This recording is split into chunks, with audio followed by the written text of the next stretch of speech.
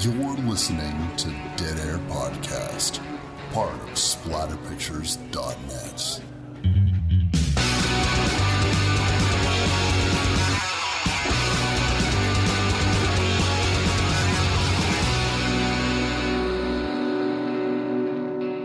What's up, everybody? Wes, Dead Air Knife here with Always. Typical Lydia. On today's show, we're going to be doing the 1980 cult New Year's classic, New Year's Evil.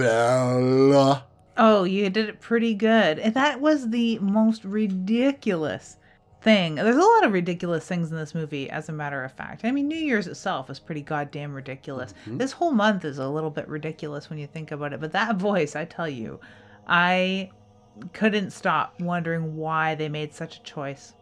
It's some kind of synthesizer. It sounds to me like he's speaking through one of those mouth twanger things, but I can't quite put my finger on. Are you familiar with what this device might be, or are we in a Scream scenario where it's just magical technology? Don't question it. There is a clip on YouTube of a documentary on the filming of this movie.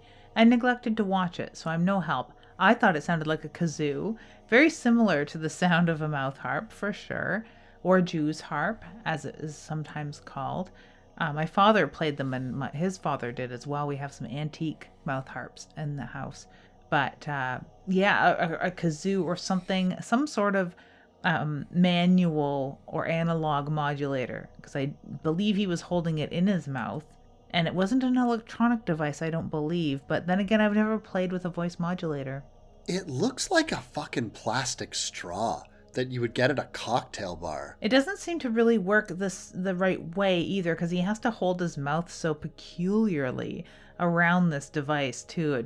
It was just weird. And I think that added to the weirdness is him making these exaggerated motions with his mouth. It's interesting because we get to see this guy right off the hop. There's no mystery really here. Sort of. There's a sort of veiled mystery, but we see this guy using this voice modulator on the phone within minutes of this movie starting. It's like, I want a little mystery for my New Year's Evil. This slasher is a bit of a mindfuck for people who are not familiar with this film. As we said, it was released in 1980. One of the things that people need to remember about slasher films of this era was they were still figuring it out. Remember, this had come out only a few short months after Friday the 13th, only a couple of years after Halloween. And really, this film owes a lot more, in my opinion, to films like Alice, Sweet Alice, or any of the sort of giallo / slasher films that exist, because truly this is a black glove killer, up to the point in which he is wearing black gloves and killing with a knife. He is a master of disguise, a man of 1,000 mustaches, but it still has way more in common with a giallo than a true slasher. What do you think? It truly does. Not only just the way that some of this is lit, the fact that he does have these black gloves, it doesn't have the right pacing and it doesn't have the right mood. They do have some of the score that fits within the Italian genre. The music, though, does not. Like, the soundtrack absolutely is something like 100% very American. The discovery of the bodies, the usage of blood, that there's very little, but when we do see it, it's just done so artfully. Those sorts of things. The police investigation and the way that the police insinuate themselves within the story is very giallo. Although, on the other hand, it has more in common with something like Alice, Sweet Alice, or the proto-slashers and the new wave of American horror cinema than it does any European films. So it is this weird in-between place, and they don't hit the right note, so to speak, whether it be with the pacing and tone of the film or the music itself, because we can go on about this music. I'm very excited to go on about the music in this film. This is one of my favorite things of any horror movie, and that is a bespoke theme song. Oh boy, do I love when horror movies have their own fucking song.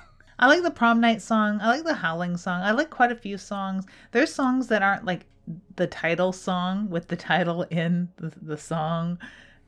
There's quite a few horror music songs that are pretty cool and catchy, and I dig them. And I wouldn't buy the vinyl, but I'm not a collector. So that said, if someone had bought me this particular soundtrack, I would wonder where we went wrong in our friendship and who they thought I was, because this is no good. It is no good. It is so bad. It is so bad. But it does have a bespoke song. Where did you discover this? Is this something that you've watched since the shag carpet days every single New Year's? Pretty much, yes. So this is one of those wonderful, for anyone who follows me on social media, I make the same fucking joke every year. The joke is, and I'm going to do it again this year, if you go to Twitter or my Instagram and you go back to the dates on December 31st, I will say the same thing, and that is, I would do a cool New Year's post, but there's a big party up at Eric Estrada's house. See you later. And I do a picture of, because I actually don't own this movie, weirdly enough. I watch this every year off of YouTube. It's been there for a long time, for free in its entirety. This was first shown to me and prefaced as a bad movie. Like, and believe me, it is. But at the same time, I fucking love it because it is so ridiculous. And one of the my favorite things to do is to show people this film, not so much because of the plot. And I wouldn't have been able to articulate this back in the day, but I can articulate it now. And it's my favorite thing to point out when I'm showing this movie to friends. It's the new wave LA punk rockers that are in this movie, and these epically bizarre dance sequences that are numerous and lengthy, and everyone looks like they are fucking on something. And I don't mean like they literally look impaired. They look like they are high on hallucinogens or at least drunk, because we both know how movies work. We know how these crowd scenes are operated. Generally speaking, there's no actual music playing, and they just have people acting as though you're dancing and listening to music, and they just add the songs later. Or they will film it with music, and it's a song that, you know, like, that they'll never be able to put in the movie because it'll be too fucking expensive. Prom Night, they did this. Friday the 13th, they did this. Every movie, they fucking do this. But this I genuinely feel like I'm looking at a coked out EDM early proto rave or something, and everyone is dressed so specifically, and it's so mesmerizing. And especially on New Year's, you're in the mood for that, whether you've had some drinks yourself or not, I don't know, but I know you don't really drink much anymore, but it adds to it. And so that is what I really dial into. I dial into some other things too, but first and foremost, it's these weird fucking dance songs, along with Made in Japan and the other fucking bands that play on stage during this shit. Yeah, the film, especially the horror, the 80s horror idea of punks, even in movies that almost get it right, they get it so terribly wrong. And for the bulk of them, I always find it's weird, let alone the slow dancing punks, because that is triple weird. But the fact that they're like mauling each other and making out constantly, spending time in punk spaces, is rare. There's some nights, sure, people make out, people have sex, it happens, people are couples. Like, there's lots of long-term couples. It's not that loose of a subculture, really, quite honestly. And there's a lot more asexual behavior that goes on in punk spaces. It's not like an overtly homophobic space either. So the fact that they throw around a lot of like homophobic slurs in a lot of other movies, not this one, but other movies, and act very loose with their sexuality. It just always rubs me the wrong way, and it seems so comedic, let alone the fact that their hairstyles are typically anti-punk and the makeup choices are far more editorial. So it's always just not punks. They are not punks. None of these people. Have they ever seen a punk? Doubtful. They look like a cross between David Bowie and the background characters in a Rocky Horror Picture Show. Like, that is really the vibe they're going for. Or just like anyone sort of involved in that techno pop scene that was going on in the early 80s, from the late 70s into the early 80s. It's so weird. And I just became transfixed by that and the style of it. The rest of this fucking movie, there was if anyone ever wants to know why we haven't done this film sooner, honestly, it's because I would be embarrassed to suggest it, because you, Lydia, I don't want to, like, you know what movie we should do? This thing that I'm acknowledging as dog shit. If I bring something to you in the show, I kind of want people to know that I believe in it. Even if other people don't like it, I believe in the film that I'm bringing to the show. And I do believe in this, but at the same time, I'm acknowledging that it's not this is a hidden gem. It's not. I just really like it. Does that make sense? It does, because we don't do a slam show. Like, if we did, you would definitely be all over that idea.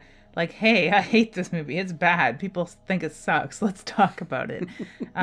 Which we never do. Like, even movies that don't have a lot going for them, there's something in them that we know the other could appreciate. Or even if it's something within the movie that we like that the other doesn't, there's going to be elements in there that the other can appreciate. Because we're not here to push buttons in our listeners or ourselves, right? So there are so many fun facets of this. It is a point of interest and a curiosity just because of the time that it was made as a early slasher, a very early slasher. With, I don't know what sort of budget is $500,000, because that was the budget of this film. At the time, that feels kind of high budget for a 1980s horror movie. Especially since when you're really looking at it, what's the location costs of all that? It doesn't look like much. They're spending most of the movie are in just sets. Just you could literally be filming this anywhere. It's not like they're in fucking Times Square or something, unless you count a grainy video from some CRT TV off on the corner. Film stock, we both know, is expensive, but it's not $500,000 expensive. And it's not like they got some big name actors. I know the guy who played Richard was some sort of fitness guy, some sort of fitness guru or whatever the fuck. Or maybe that was the guy that played... Yeah, the guy that plays Derek was some sort of fitness guy. But other than that, like, I don't really think anyone was that huge. So I don't know where the money went. It does seem a little high. I think that what this movie has going for it is the limited number of New Year's horror movies that exist. Horror fans love a holiday. They love to revel in that sort of counterculture and say, oh, you're all doing this on New Year's? Well, this is what I'm doing. Aren't I cool and different? That's snotty. I don't mean to be snotty, because I do it too sometimes. But so I think that has a lot to do with its cult following, especially since the twist comes so late, and because there's a simultaneous plot with Blaze's fucking son that is one of the most baffling aspects of this movie. I don't know how anyone could... Like, it has to be for ironic purposes. You told me that you did like this film, or you said you fucking love that movie. That is like a horror fan's way of saying it's kind of shitty, but I like it. Where did you first encounter this movie? I had heard about it for years and years as one of those so bad it's good films. And I'd watched it on YouTube, which is where I watched it again this year, only a handful of years ago. When I was living in the old place where we used to record, same year I watched Terror Train, and it would have maybe been on a suggestion of yours as far as what could we watch for New Year's. And I watched a handful of things and not very good movies because there aren't many choices, and we ended up doing Terror Train that year.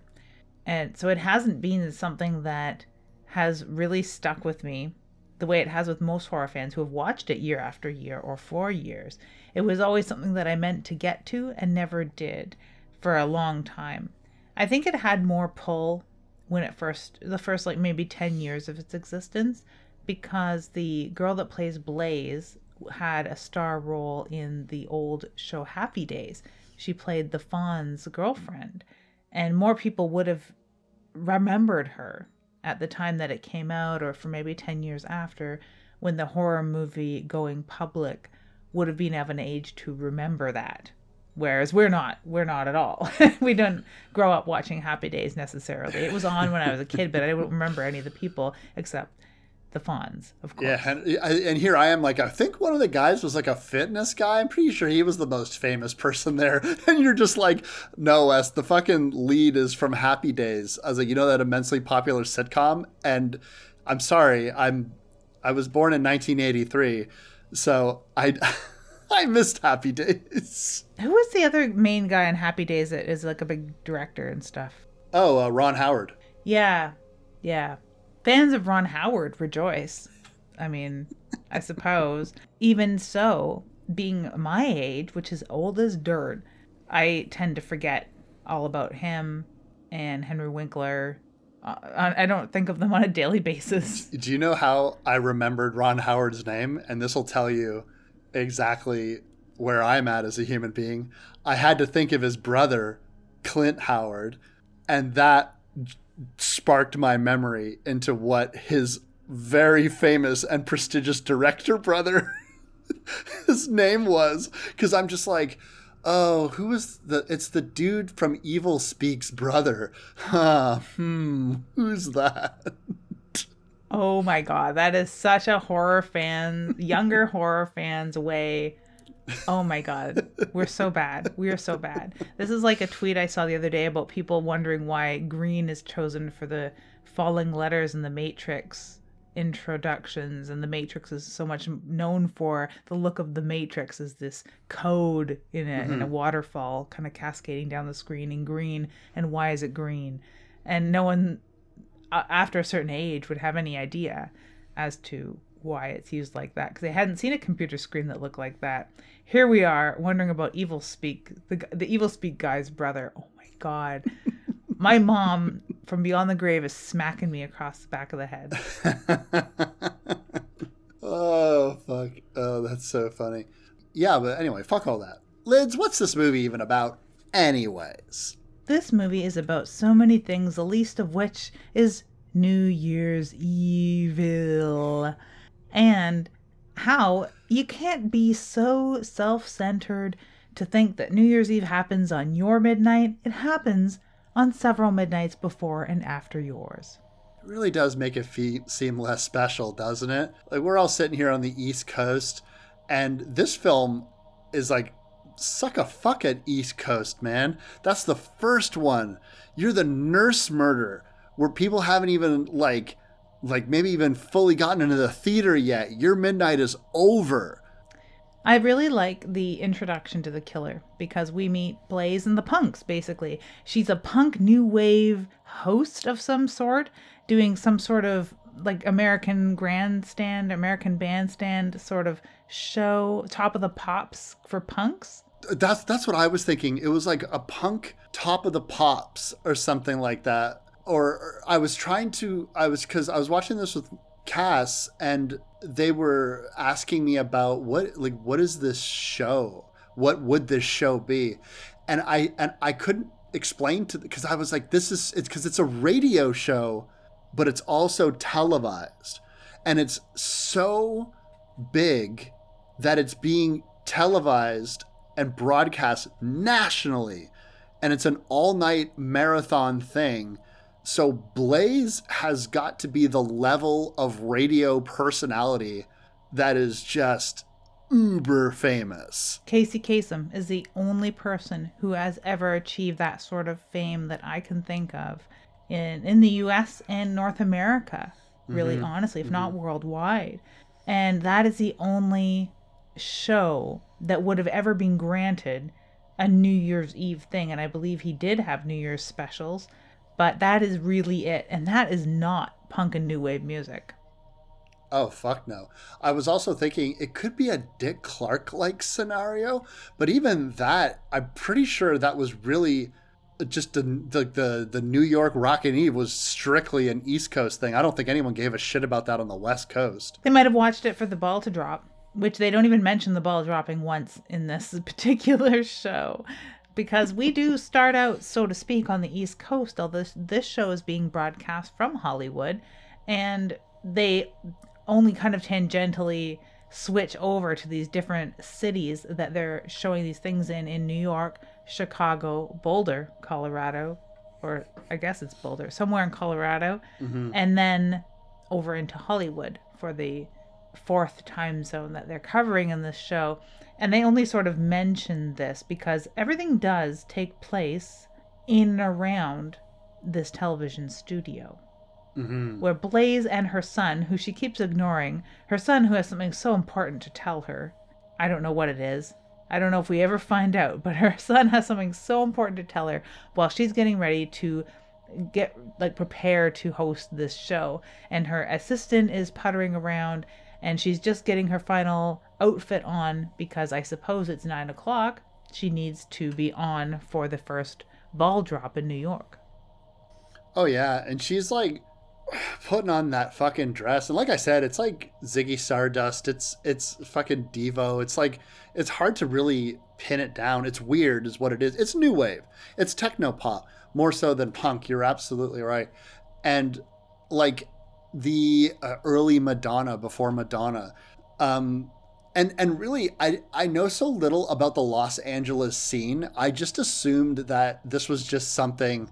Was this like a weird amalgamation? Because I'm aware of British punks. I'm aware of New York punks. I do not know shit about LA punks. So I was just like, I guess this is just their pastel punks, I guess. I don't know. Pastel punk is a good way to put it.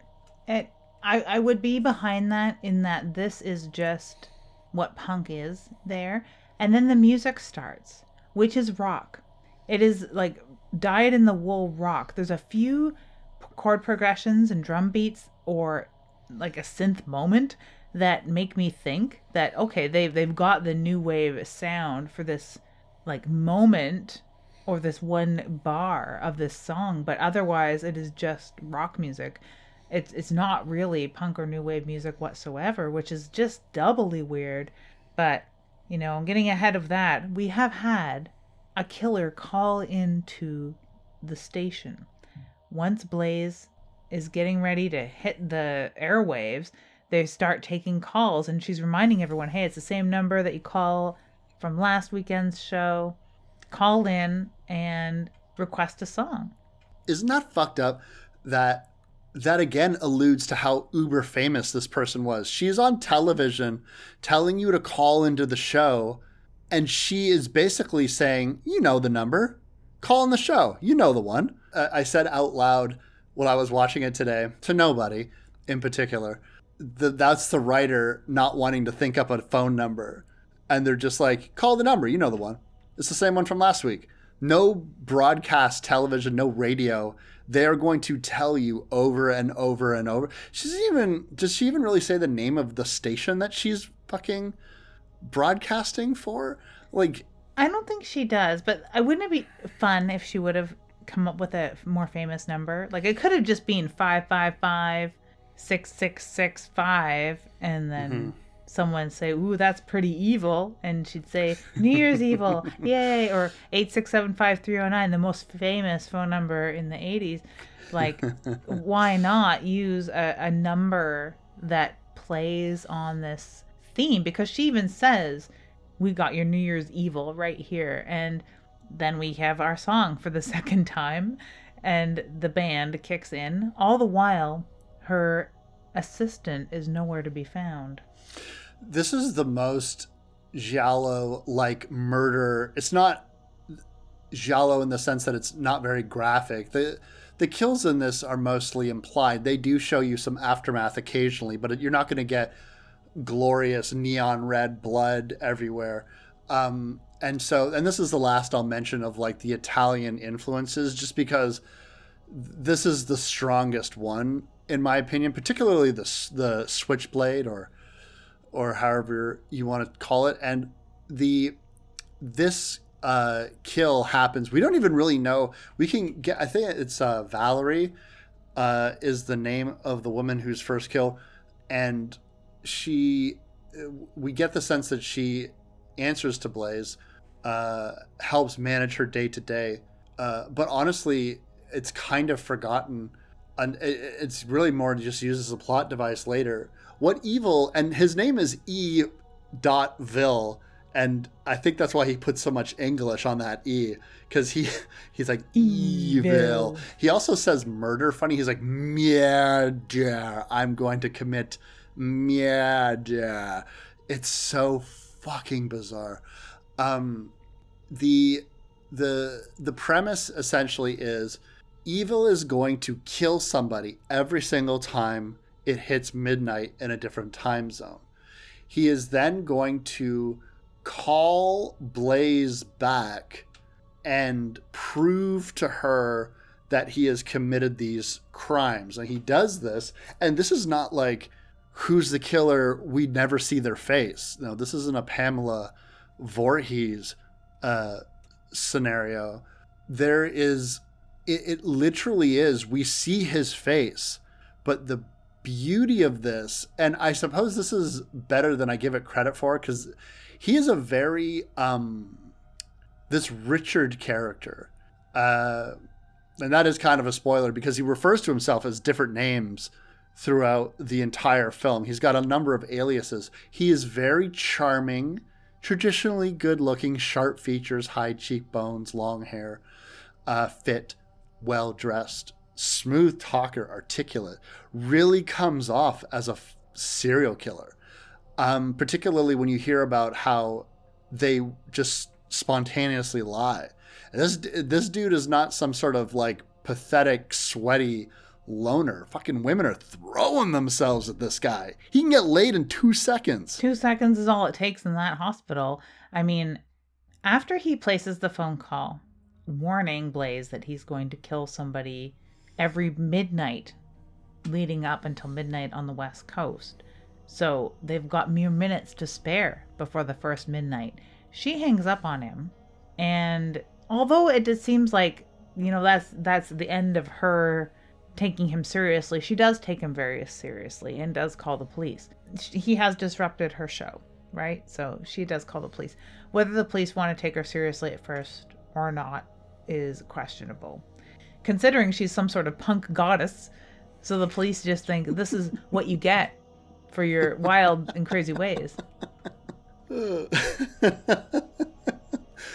Cut to Richard running from the payphone into an asylum. And I'm like, okay, this is cool.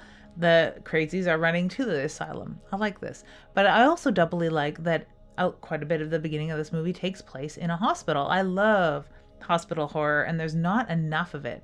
So I was very pleased to see this taking place. These night nurses are wonderful. It's an insane asylum, so it is a little more quiet, I guess, than a full functioning hospital.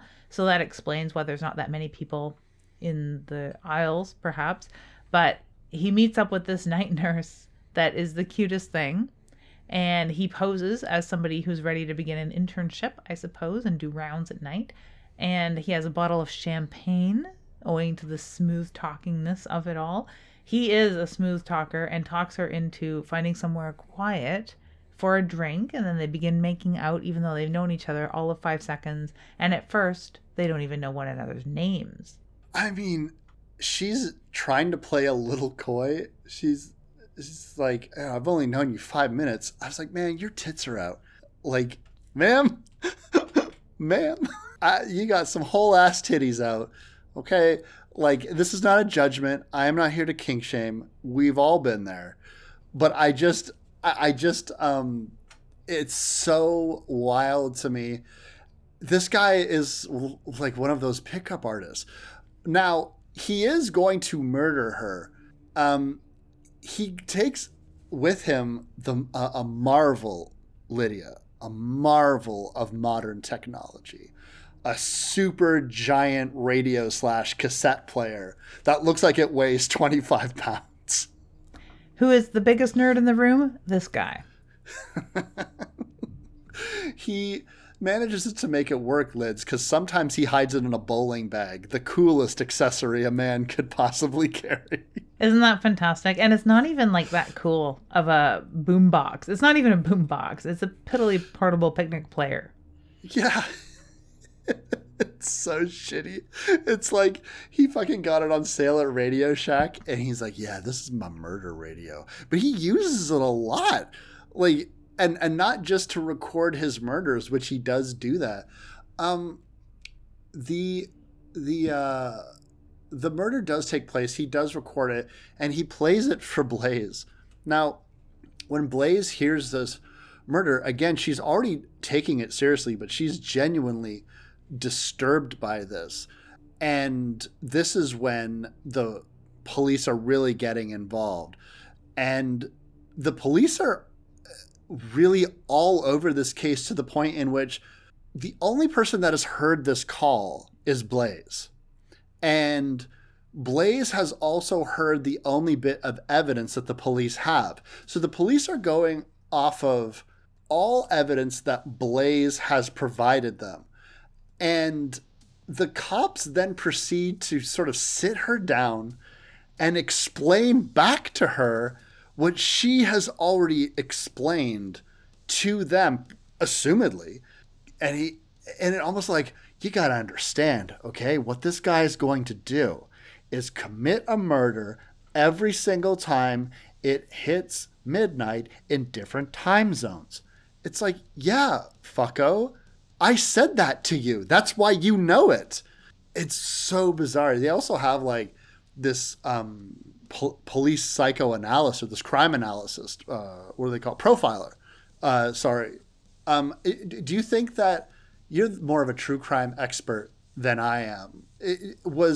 How common was profiling in this era? Does this come off as accurate? Because this is like, has Mindhunter happened yet or what? It's beginning to happen. It is ahead of its time. If they were privy to what was going on at the beginnings of the behavioral science unit, then kudos to them. They very well could have been, for sure. There's a lot of high-profile murders in that area. They name drop a few of the big ones. Not so much the Son of Sam, but the Zodiac would have been terrorizing that area, for sure. So they would have been privy to the idea of the beginnings of behavioral science. It is a bit of a stretch in some respects, and it's even a bigger stretch when you look at this guy and he is a fucking dead ringer for Ted Bundy. And I thought that was hilarious because you basically got Ted Bundy doing what Ted Bundy likes to do most, which is psychoanalyzing other serial killers. And the psychoanalysis provided doesn't really ring true, mostly because they are just reaching, absolutely reaching. And maybe that's a lot of what profiling was at the time in the 1980s, was just grasping at straws or thinking of the one thing that you could try and lump them all together. It's why a lot of the typologies haven't persisted over time, because you can't really lump everybody into one or two categories, right? And that they mentioned that all the breasts of all these victims were mutilated. And I was like, I want to see mutilated breasts. Why haven't you shown us any mutilated breasts? I didn't see any fucking mutilated breasts. Like, most of them have their tops on, for crying out loud. So, like, how can you say that this is a psychosexual sadist when we're not seeing this as viewers? Like, oh, that's so unfair. But, yeah, very strange. So, yes, it rings true to a certain degree, although it wasn't common parlance. It very well could have been amongst people interested in murder. They certainly weren't interested in punk music. They had to be interested in something. The name dropping of Berkowitz and the Zodiac killer, using them as examples of people who communicate with the media and that sort of thing, that seemed okay, yeah, that was pretty well established up until that point. I believe Berkowitz by 1980 had been caught. Correct me if I'm wrong. I think he had been caught by 1980, maybe not. I know the Zodiac was still, is still. But the breast thing, I had never heard that before.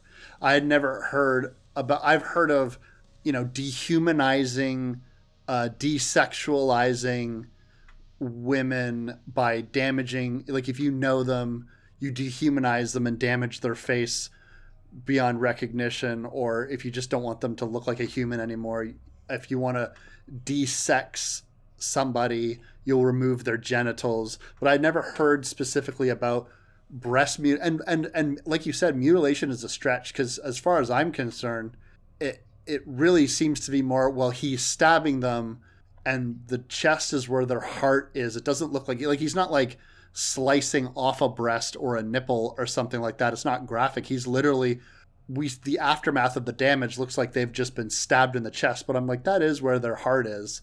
So I might stab that too if I wanted to kill somebody. Yeah, it's not the fault of a woman that her breast is over her heart. And breast mutilation typically has some sort of excision where things are removed, or there's several stab wounds to, disfigure, deface, remove, unsex, those sorts of things is more of what I think of when I think of a mutilation. And the best person to ask, of course, is to tune into Dr. Lee Meller's Murder Was the Case podcast, where he talks a lot about it. One of his theses was on the perpetrators that communicate to the media, including Bind, Torture, Kill, the BTK killer Dennis Rader, and the Zodiac, of course, and Son of Sam, and others. So he would have a much better point of view on that, and this victim as soapbox sort of paradigm where people are expressing. He has many different breakdowns of this, and I am no expert, but the expressive transformative murder that's going on, where you're saying something by the victims you're choosing, and that is and isn't apparent here, because he is, yes, stabbing them to kill them quite quickly, because he's on a fucking time crunch. He has 1 hour to find another victim, and he's stalking them randomly, yet he is picking blonde women, naughty girls, naughty women, or however he wants to define it. Typically they're blonde, save the very first kill. They're these blonde girls, seems to be what he's going for. And so he has like an MO in a way that is dictated by his time constraints, the geography, the availability of these women, all those sorts of things, and his male wiles, I guess, his smooth talking player sort of ways. He needs to not only find this girl, get her reasonably seduced and isolated, and then murder them quite quickly and move on to the next in a busy populated city. So like to stab them in the heart, he's not taking time to mutilate people, and that's typically something you do when you have time. Run and gun killers aren't going to spend time mutilating a victim, and typically they remove the body to somewhere else to carry out these deeds, if it's whether a place of sanctuary to them or just a secluded area.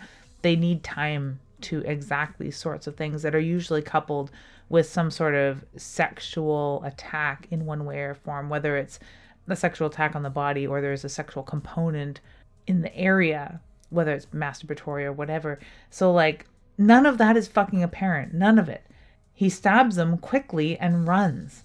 So I think it's just, it holds no water. And like I said, I didn't see a mutilated breast whatsoever.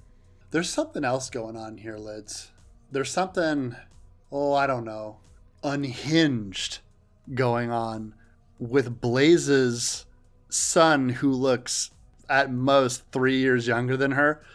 And that is young, old Derek, who shows up with a bouquet of roses and a velvet sport coat and looking like a real himbo.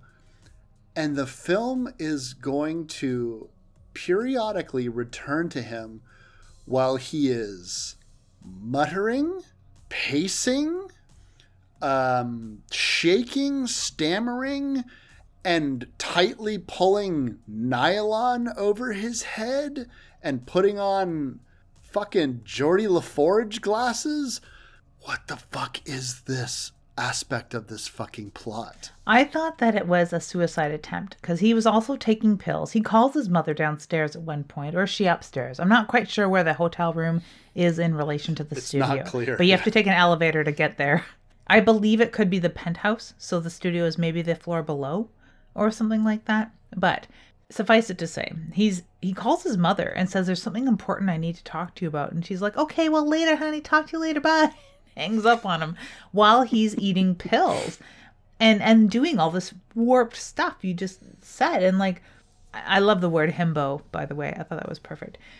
Because he goes from like seemingly supportive and stoked to be there with roses and all, and then to like, I thought he was going to eat those fucking roses. I thought he was so whacked on Quaaludes or whatever it is that he's taking. And it seems Quaaludes are the drug of choice for everyone in this goddamn place because they're just acting very weird.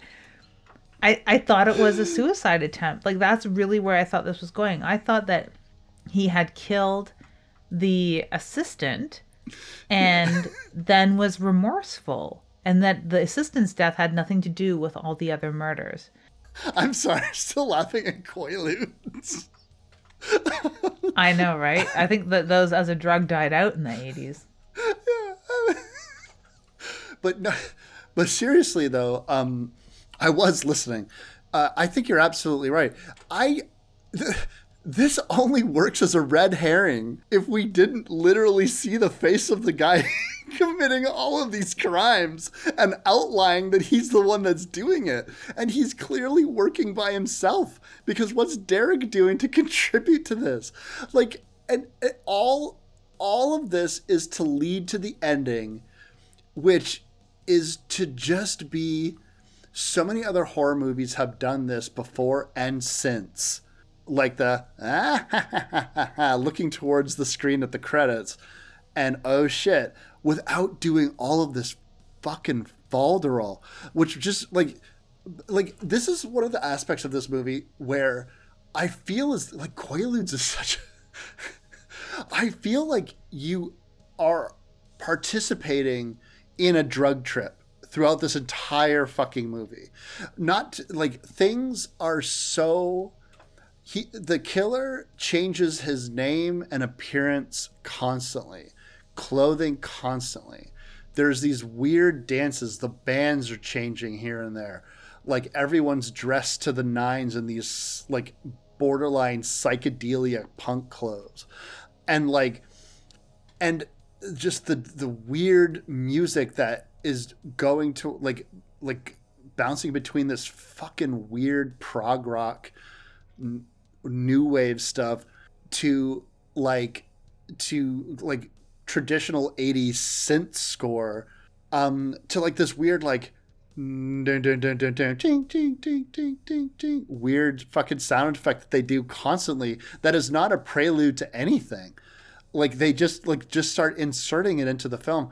And like maybe that's how come like so many times when I'm watching this film, like when I'm watching a movie for the show, as you know, you really sit and you pay attention to it. And I realize I've probably seen this movie 10 times at least, maybe more, probably more. And like, I think this is the first time I paid attention to it to the level that I did. And it was baffling. It's just baffling. One thing I like about his Master of Disguise thing, his shtick, is that it ramps up. Much like the stress level in Blaze's behalf. And like that's one of the better performances in this film is Blaze, really, honestly. As much as I think she's incongruent with a lot of what her character's supposed to be, her performance and her stress level is quite realistic, really, honestly. But his, oh man, he's just a regular dude. He's regular Richard, Tricky Dick, as you might say. And then he puts on a mustache. That's all he needs, just a fucking mustache. Why is he like if no one else knows him, if he's just a random crazy man, why is he putting on disguises? I don't know. It's not fucking Halloween. So he's putting on a mustache. And then he changes his look quite entirely to a priest. And then he goes from a priest to like some sort of sports outfit, some sort of leisure suit, or like, I don't know what you call that, Adidas sponsored apparel. Yeah, he's like straight up tracksuit mafia. Yeah. And before the tracksuit mafia, he's a cop. Oh yes, he's a cop. To get into the building. A fully dressed cop at that, believable enough to walk past other cops and not even speak to them, just walk on past them and they don't even look at him. It's billy club and everything.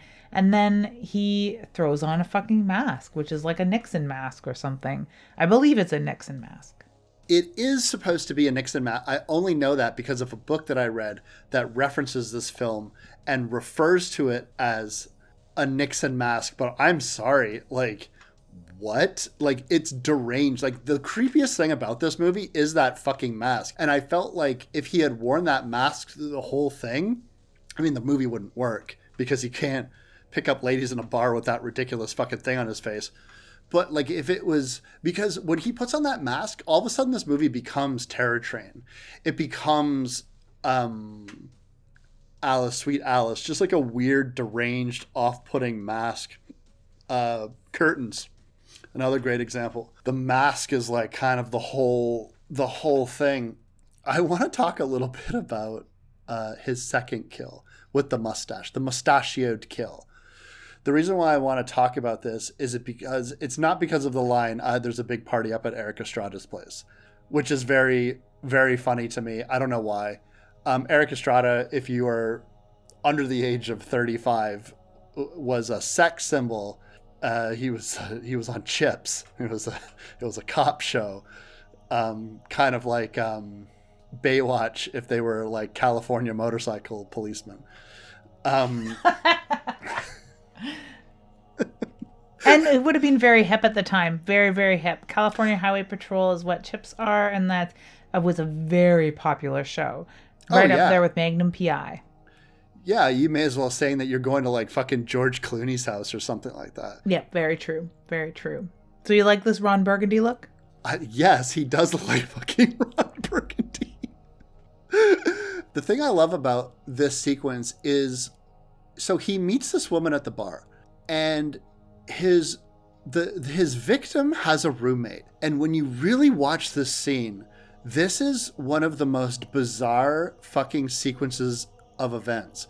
So if you watch this scene, her roommate gets picked up to ask to do any of you lovely ladies want to have a dance? And then she wordlessly, this is important, wordlessly gets up to presumably go dance with this man. Then all of a sudden Richard shows up and woos the other woman who sounds like a cross between like Arlene Sorkin, the original voice actress for Harley Quinn, and Betty Boop, sort of mixed into one.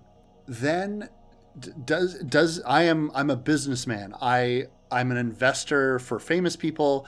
I came in here for a drink. There's a big party up at Erik Estrada's house and I got to go there, but hey, do you want to come along?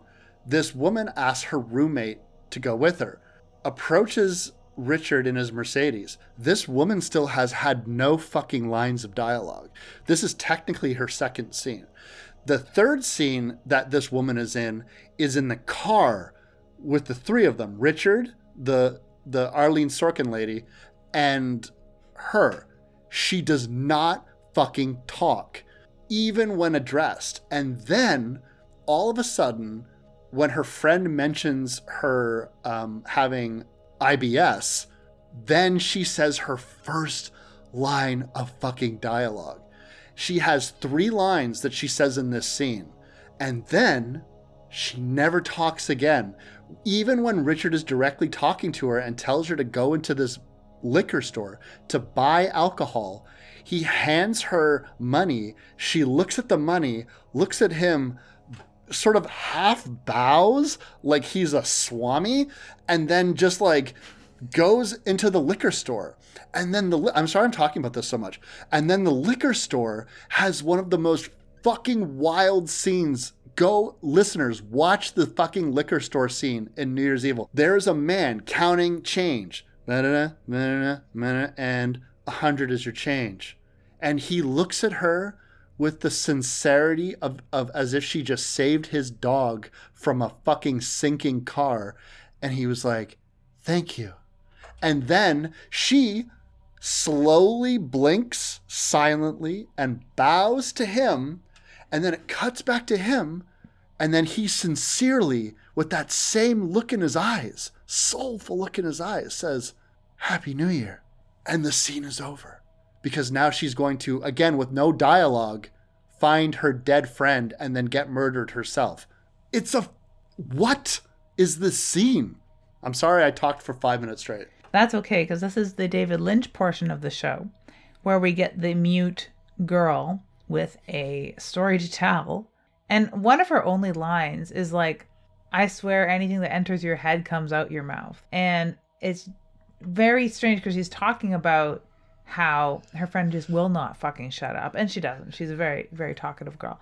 And everything that comes into her head probably does fall out her mouth. But nothing falls out this girl's mouth. And she looks kind of like Princess Diana, which is kind of hilarious to me. Mm-hmm. She really does. You're so right. Richard is fucking pissed off. This is kind of like all the charm that he had, that he was able to muster to get her into the car, is gone now. He's like fucking driving with both knuckles up by his face like the Kilroy was here graffiti. And he's like, what? Oh, yeah. Okay. What? Yeah, okay. All right, fine. Because he needs to do his murder. The clock's running out. And now he's got 2 people to worry about. Yeah, it's like 6 minutes to 10. I do like this scene and how it ends, though, in that she comes out silently, as you noted, and finds her friend's shoe, much like Cinderella, on the pavement, and is pissed in her way, the wordless huffiness of it all. And she walks a little further and finds the second high heels shoe that belonged to her roommate, and then carries over to a dumpster where she can see a portion of her friend's dress hanging out of it.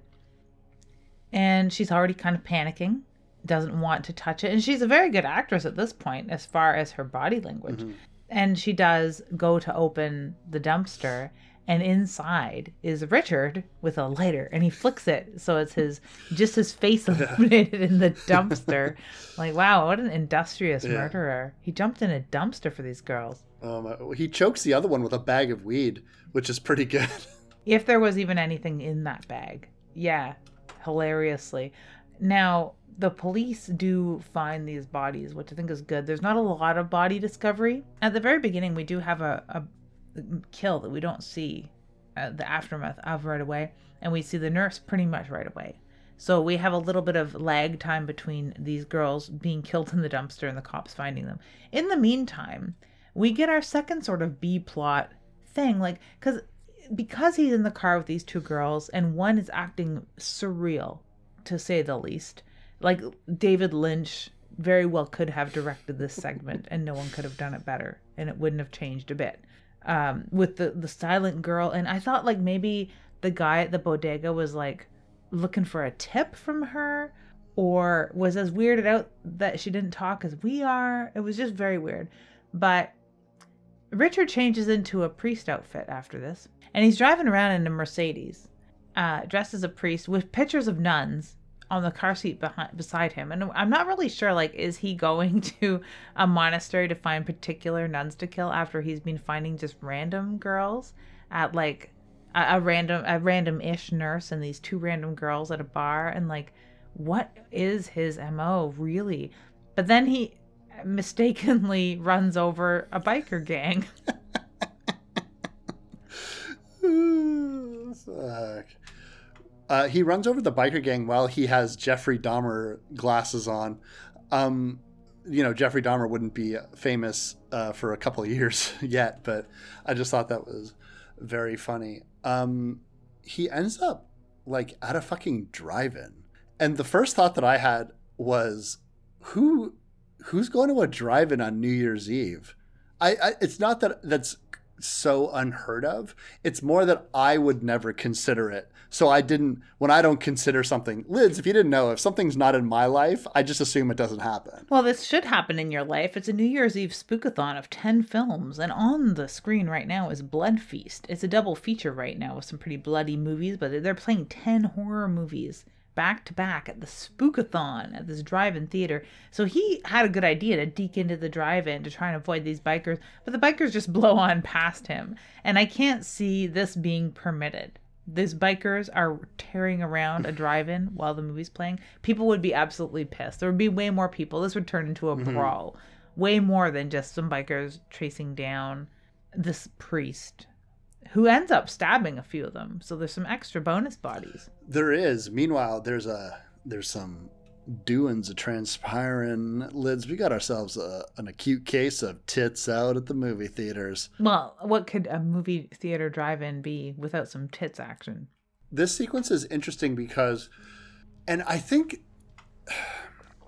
what I think I like about this movie is everybody like talks about how much they like Ghostface because of how just inept of a serial killer he always looks, regardless of who is behind the mask. We don't always know, but he's always tripping and getting hurt and fucking up, and like people are getting away constantly.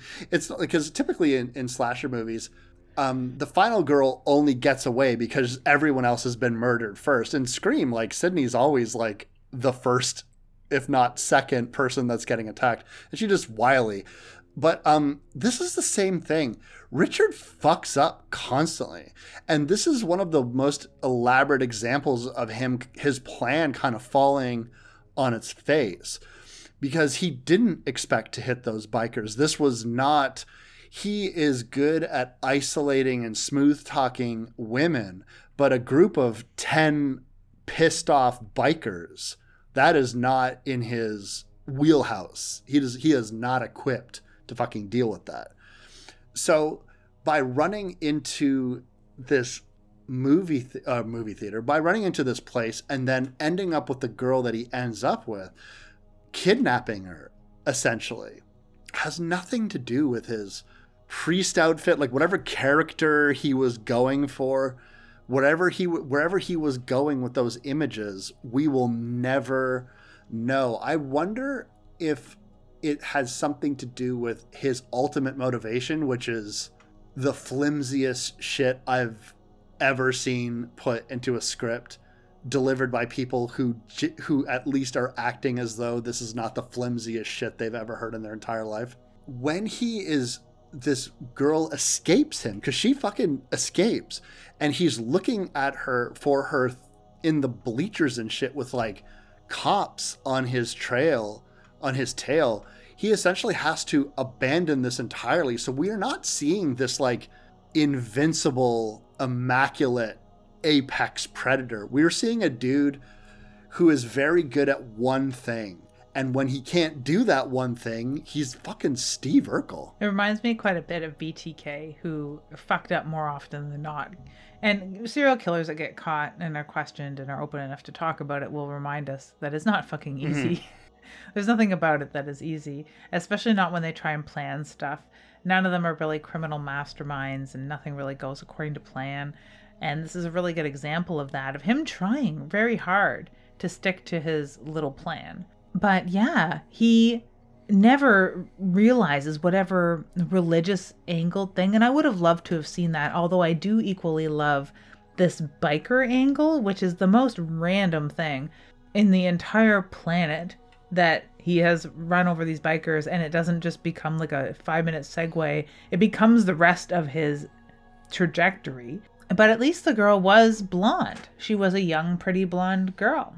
And she was at a drive-in, so she would have been being naughty or whatever that would have fit into that particular MO. So whatever he did would have worked if he would have actually killed her.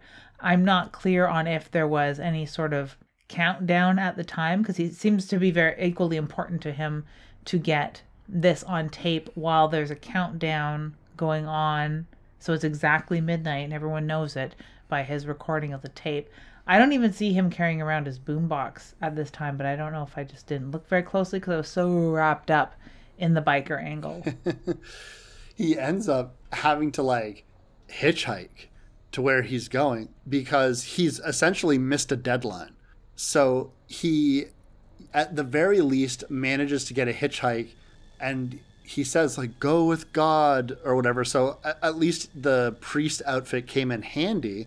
now the cops have been discovering bodies, and they have basically put everything on high alert. So they've told their new wave punks that you're not allowed to go outside. It doesn't seem to matter because, like, as I was reminded of in 1980, you could just smoke in buildings. Like, so what would they really need to, like, go outside for?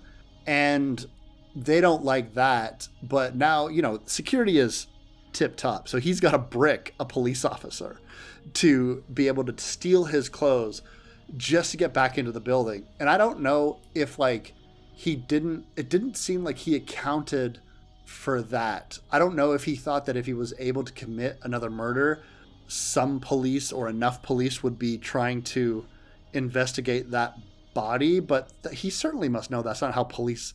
There's more than 5 cops, right? They don't need the cops from the building to go to the crime scene. They can stay there while other cops and detectives handle a crime scene. And we discussed on a previous show about found objects, how some people might rag on this because, ooh, there's a brick there. Why is there a brick there?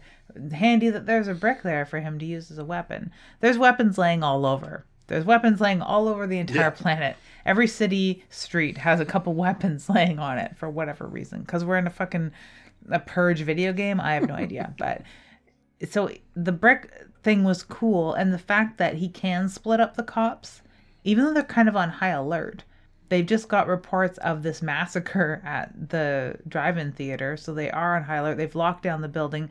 They shouldn't be taking smoke breaks or leaving one another alone at their posts at all at this time. So I can see why he would think that he can just go in there and muscle through these police officers because they're fairly inept. I definitely thought that the cop, when he's in the uniform, he would, like, the cop would just, like, hang on a sec, buddy. I don't know you. I know every cop that's here right now, and I don't know you.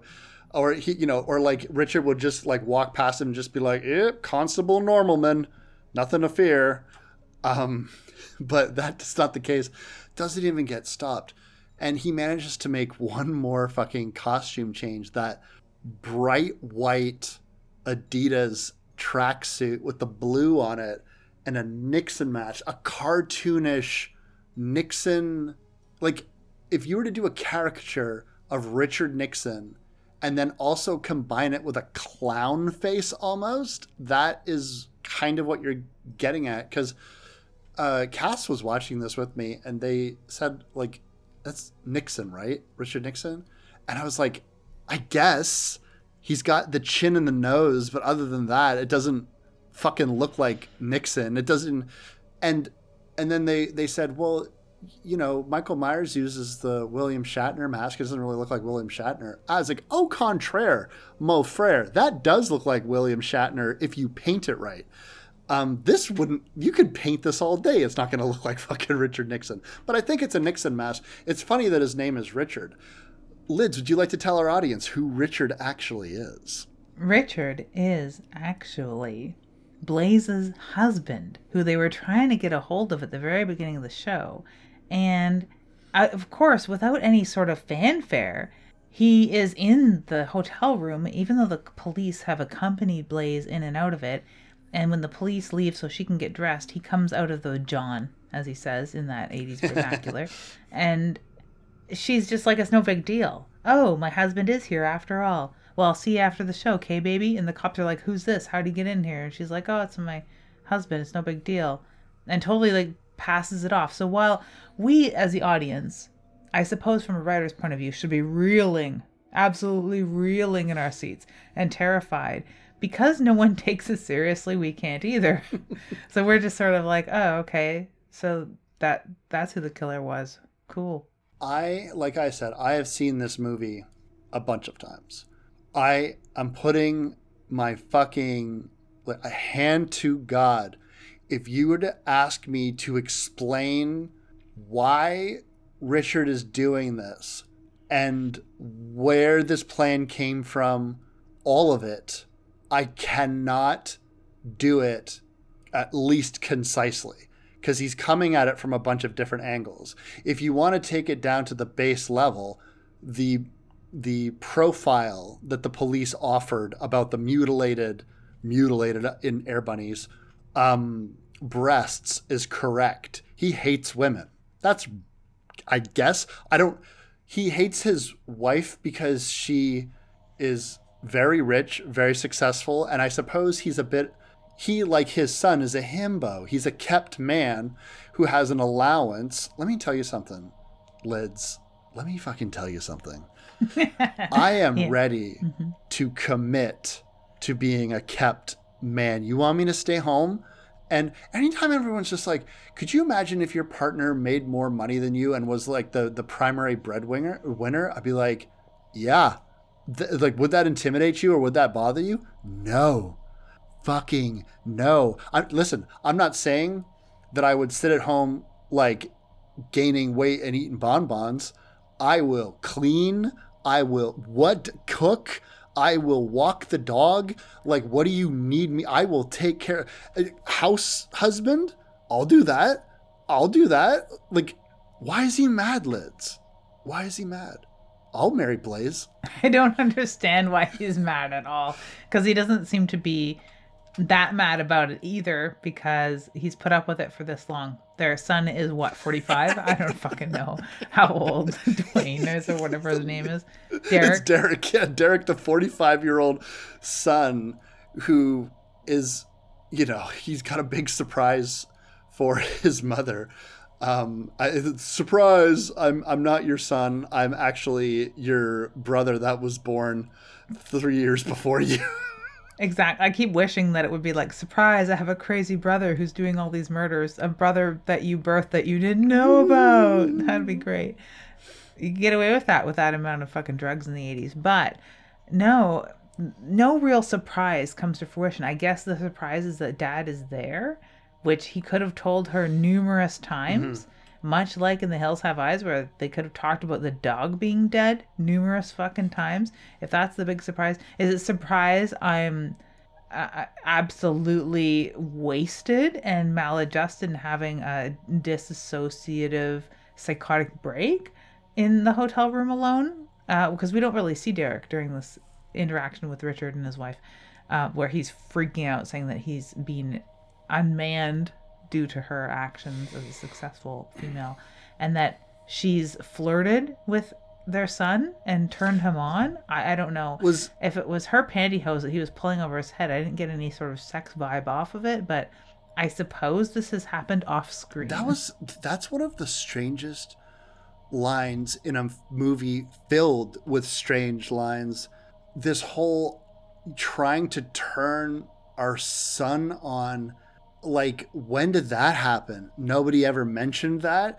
They maybe have 5 scenes together, none of which are sexual, none of which they're alone. She, like, turning her son on, like, she can barely look at him for 5 seconds without doing something else.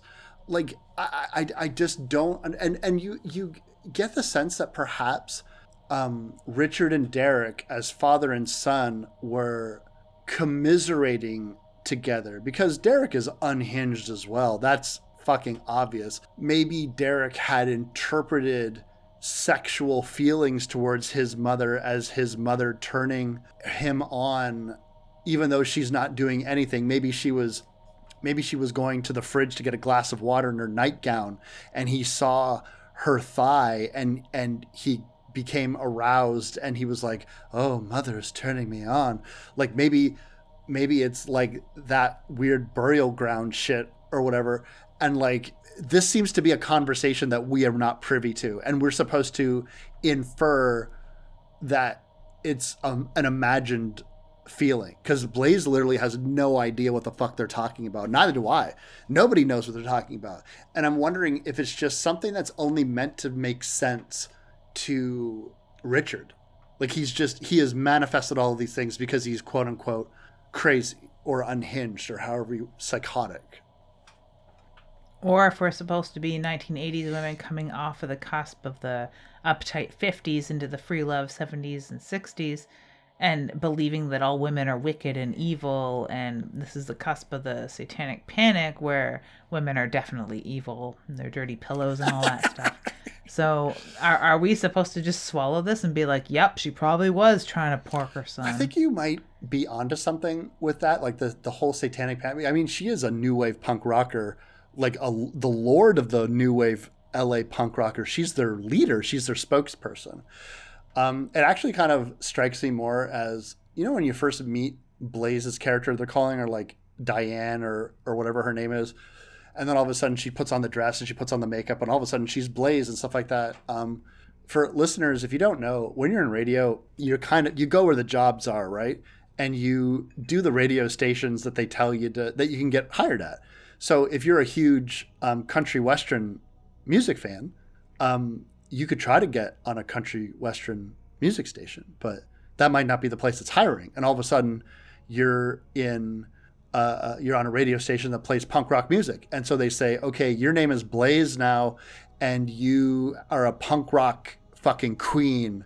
And, you gotta like fucking be hardcore. That's how Blaze comes off it to me is like someone from like Missouri who was told all of a sudden that she's like a punk rock LA goddess. And she's like, hey guys, yeah, racking on. It's New Year's Evil. Like, has no idea what the fuck she's doing. So, like, maybe that persona is not the person that Richard married in his mind. And then you coupled that with the notion that she has become incredibly successful and he is not the breadwinner. And you find out that he killed the assistant sort of as not part of the plan, but to eliminate a support system and also a secondary oppressor in his mind, because he viewed her assistant as yet another person that dictated what he can and cannot do with his money and time and all that kind of stuff. Like, Blaze is not available to him 24/7 because she is, having a career, whereas he has a tracksuit. Maybe that's it. And likes getting wasted. That's what they suspect that he's doing at the beginning of the show. I guess he spends a lot of time inebriated because it comes as no surprise to Blaze that her husband is inebriated. Probably how he spends a lot of his time and her money.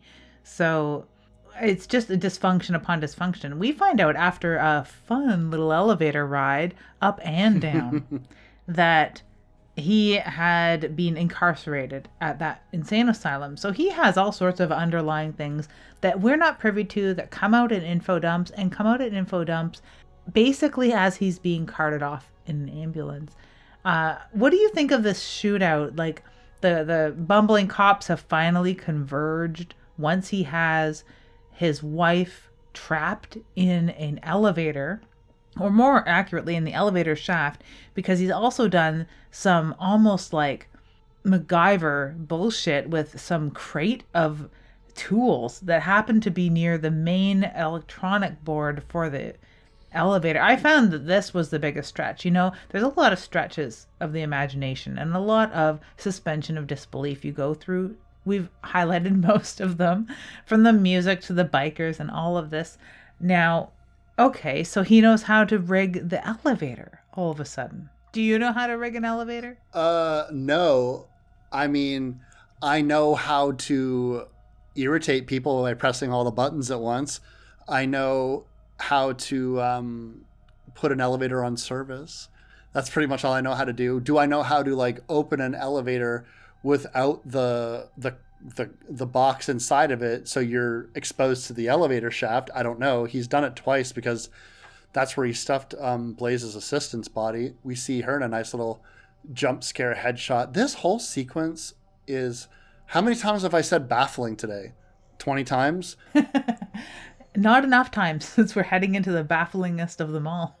There's so much setup for this premise that I feel as though it started, like, this movie gets a lot of flack. If you watch documentaries about horror movies, like if you watch that big documentary series about horror movies in the 1980s, I can't remember the name of it, Darkness or Dark something. Or if you watch horror movies about documentaries about Friday the 13th, which there are many, this film is always lumped in to slideshows of after Friday the 13th, everyone wanted to, or after Halloween, and Friday the 13th, everyone just wanted to exploit holidays. Everyone just was like, give me a holiday. I can do holiday slashers all day fucking long, which I don't think is very fair, because that might have been like, to me, this film is kind of like if you think of a good title and you have to think of a movie afterwards. But I don't even think, like New Year's Evil, they probably got the title after. But I think this movie was like the premise is what they thought of first, like the basic premise. Guy kills people at midnight every time zone. Movie. Sounds pretty cool. And it is a cool concept. It would be, and everything else was secondary to that plot. No more so is evidence of that than the fact that it's the last 15 minutes of this movie where they try to unpack 45 minutes of movie. They could have parsed all of this shit out to allow me to process this shit. But you want me to process all of this fucking information while you are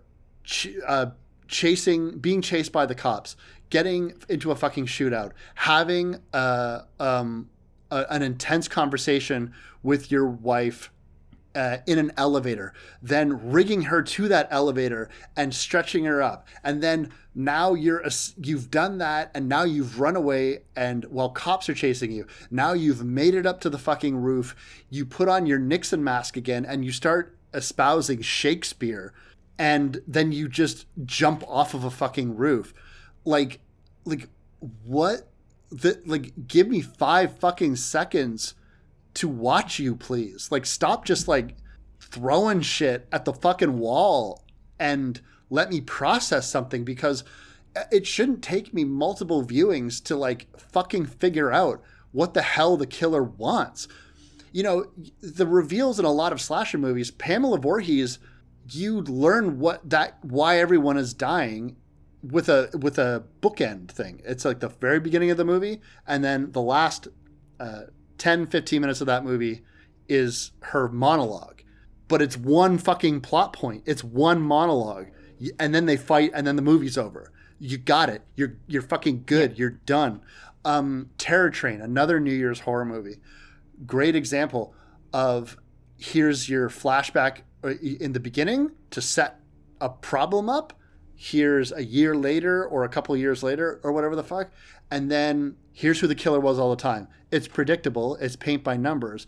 Prom Night, another fucking horror movie that only reveals its killer in the last couple of minutes, but it gives you everything you need throughout the film and in those last few minutes to make sense.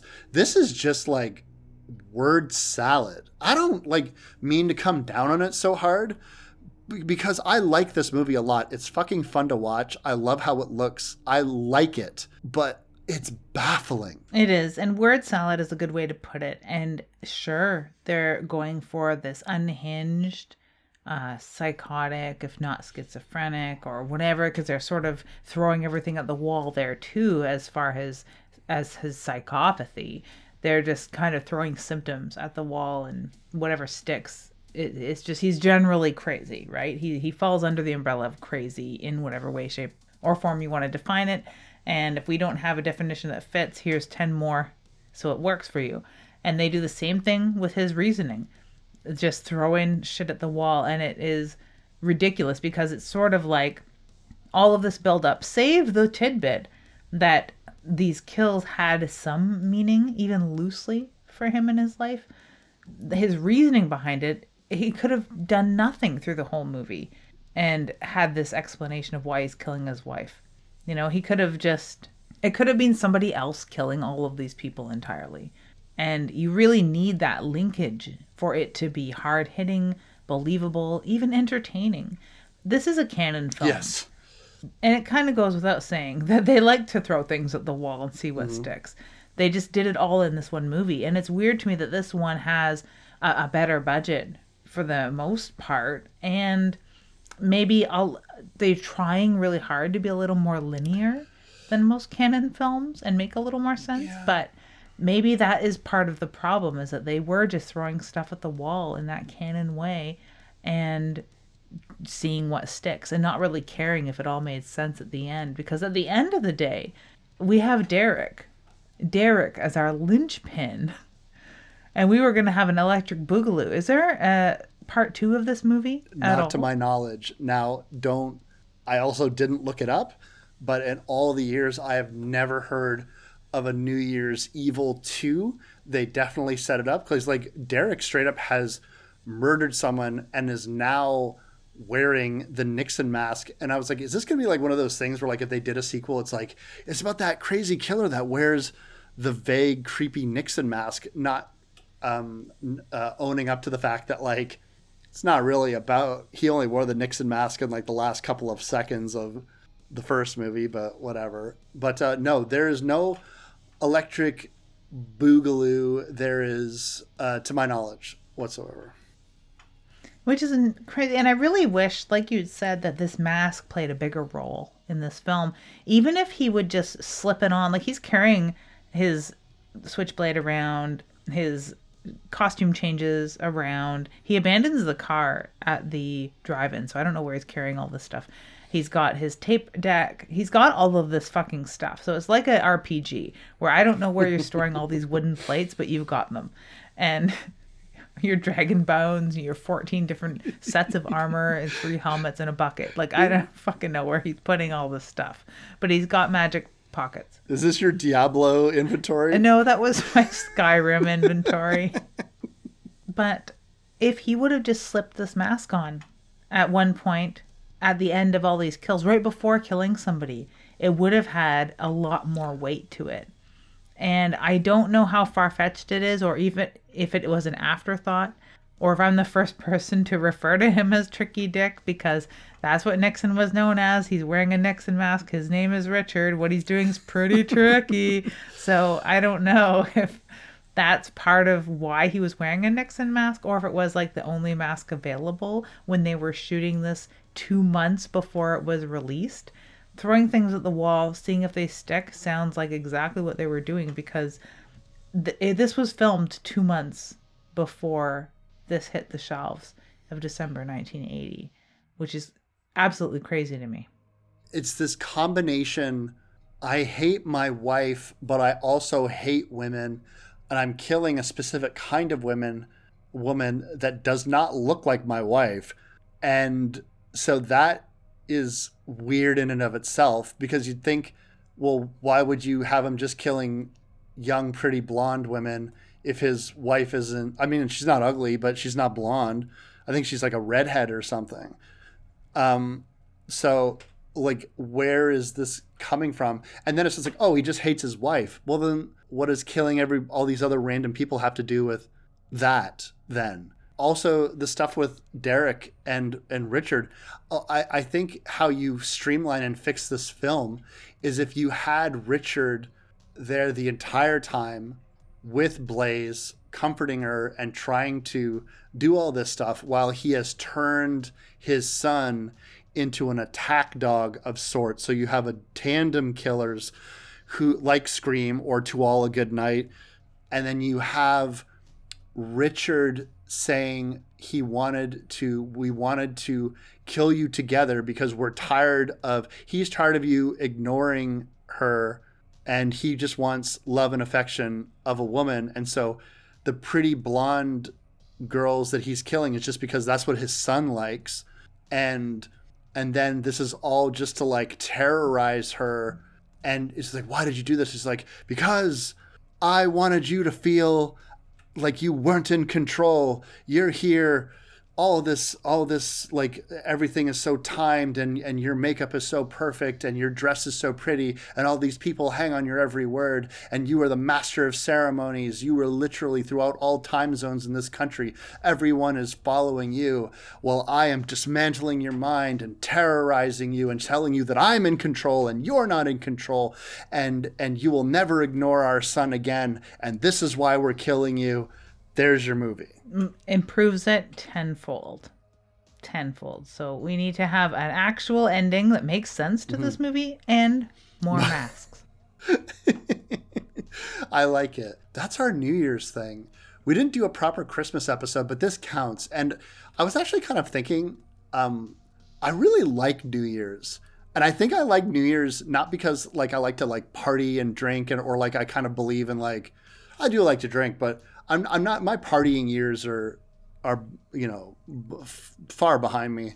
I just like it's after all the stress of Christmas and you don't have to buy anyone anything and you get to just sort of like everyone's all excited, even though like, whatever you think about like New Year's resolutions or this notion of like,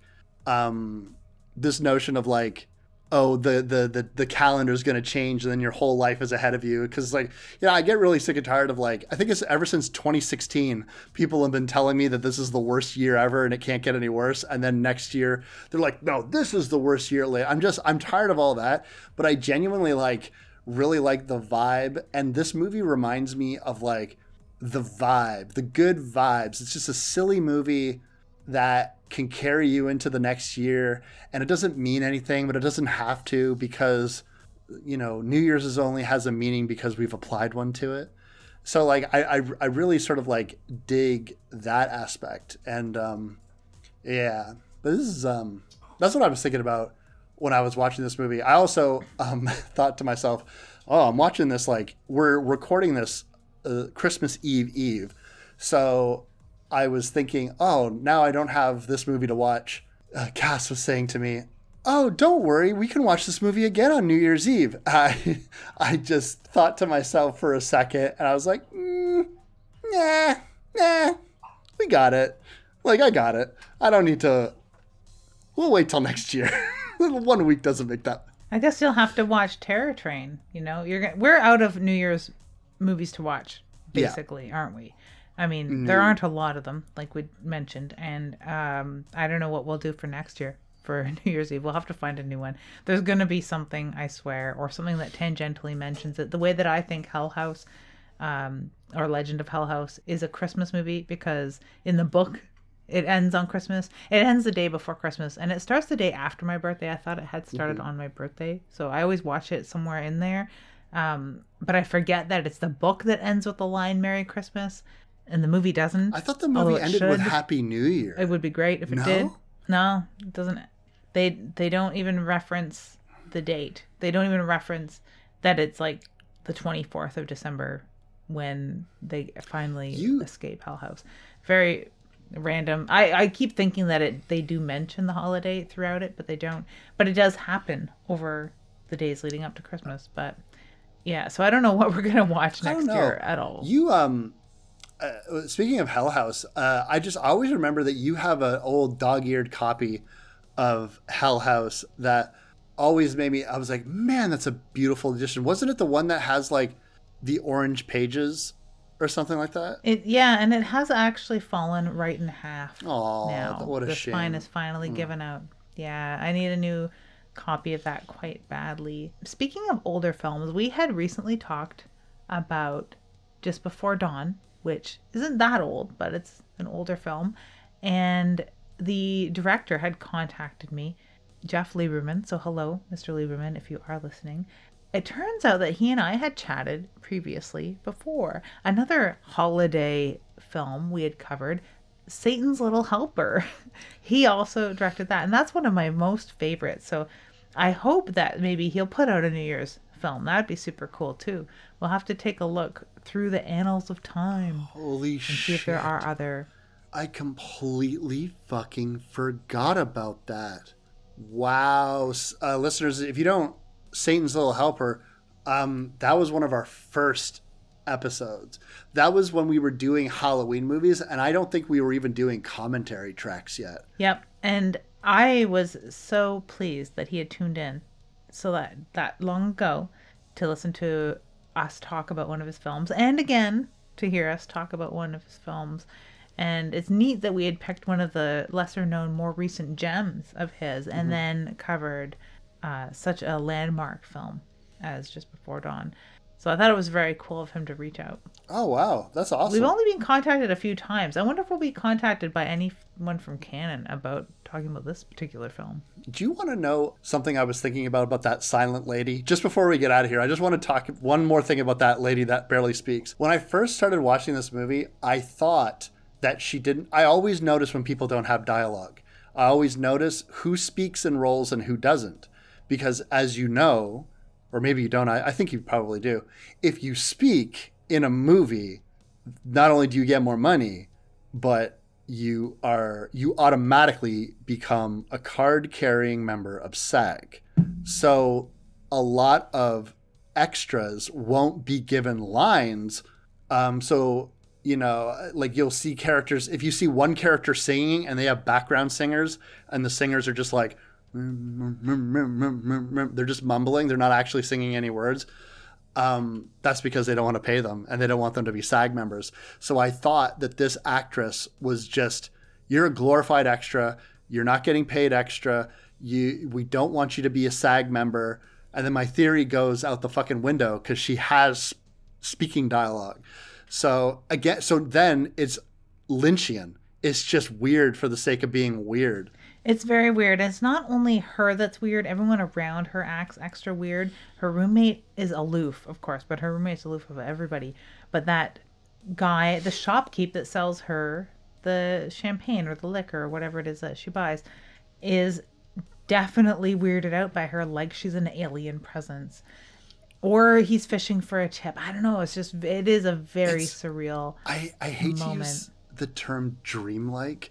But like, yeah. Do you remember when we went to go see Nosferatu 1922? The first time you and I went to go see it, because I can't remember if we went more than once. But the one time that I remember crystal clear, they're like with live music, and it was just like this kid with a guitar. And I was used to when I'd seen it previously, and every time I've seen it afterwards, there's like a full band playing along. And this time I was like, oh, there's just like a skinny little teenager with a guitar. And it ended up being my all-time favorite viewing of that because this kid was very talented, and he just droned and droned and droned on that guitar and matched it with the movie. And everyone refers to Nosferatu as dreamlike. And when I was sitting in the theater with you, I remember telling you afterwards, I was like, I feel like that fucking movie was like hypnotizing me, like with the guitar sounds and all the weird visuals that are in Nosferatu. Like the whole thing was dreamlike, and I felt, and this is the same way I feel about New Year's Evil. There's no droning guitar. It's all the new wave fucking whatever prog rock that they're playing.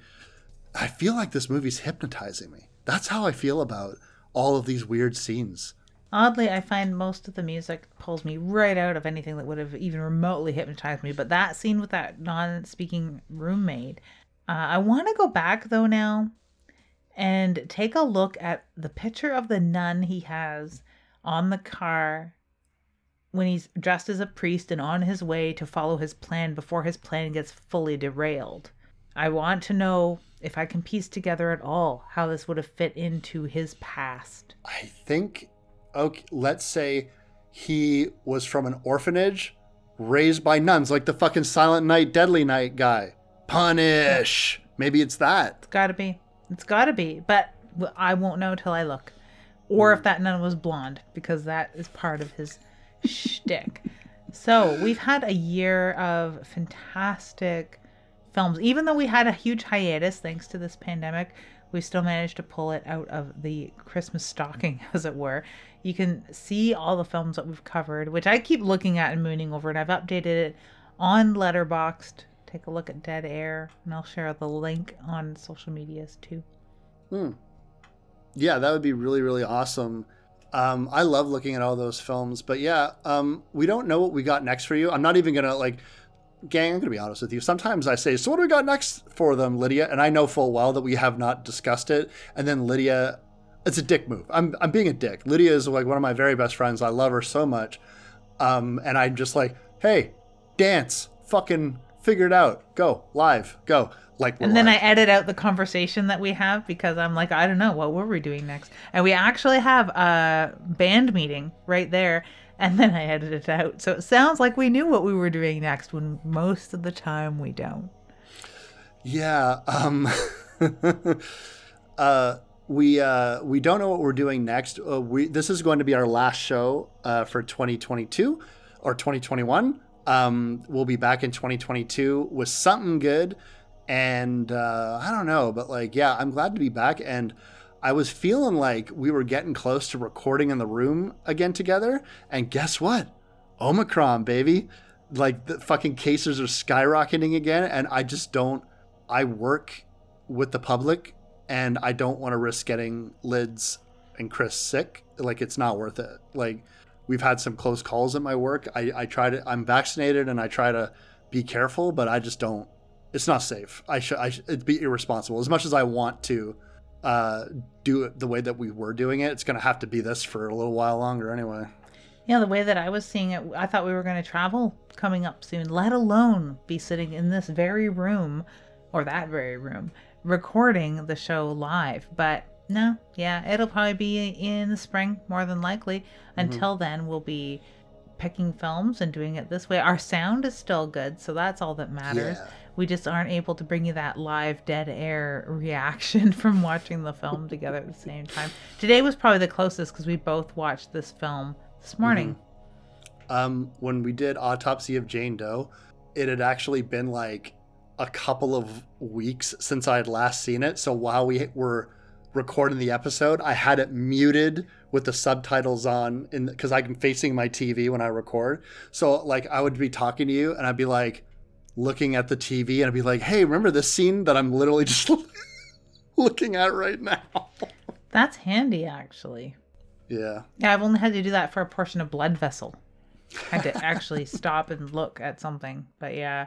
Yeah, it's so much easier when we get to record together. So March, maybe, who knows? We'll find out how this goes. Luckily, we've all been vaccinated and we've been healthy.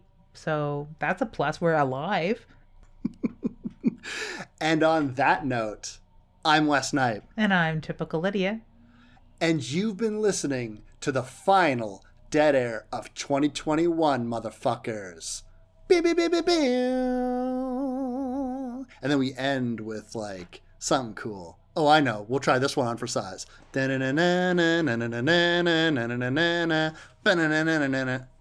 can't see you giving them the finger.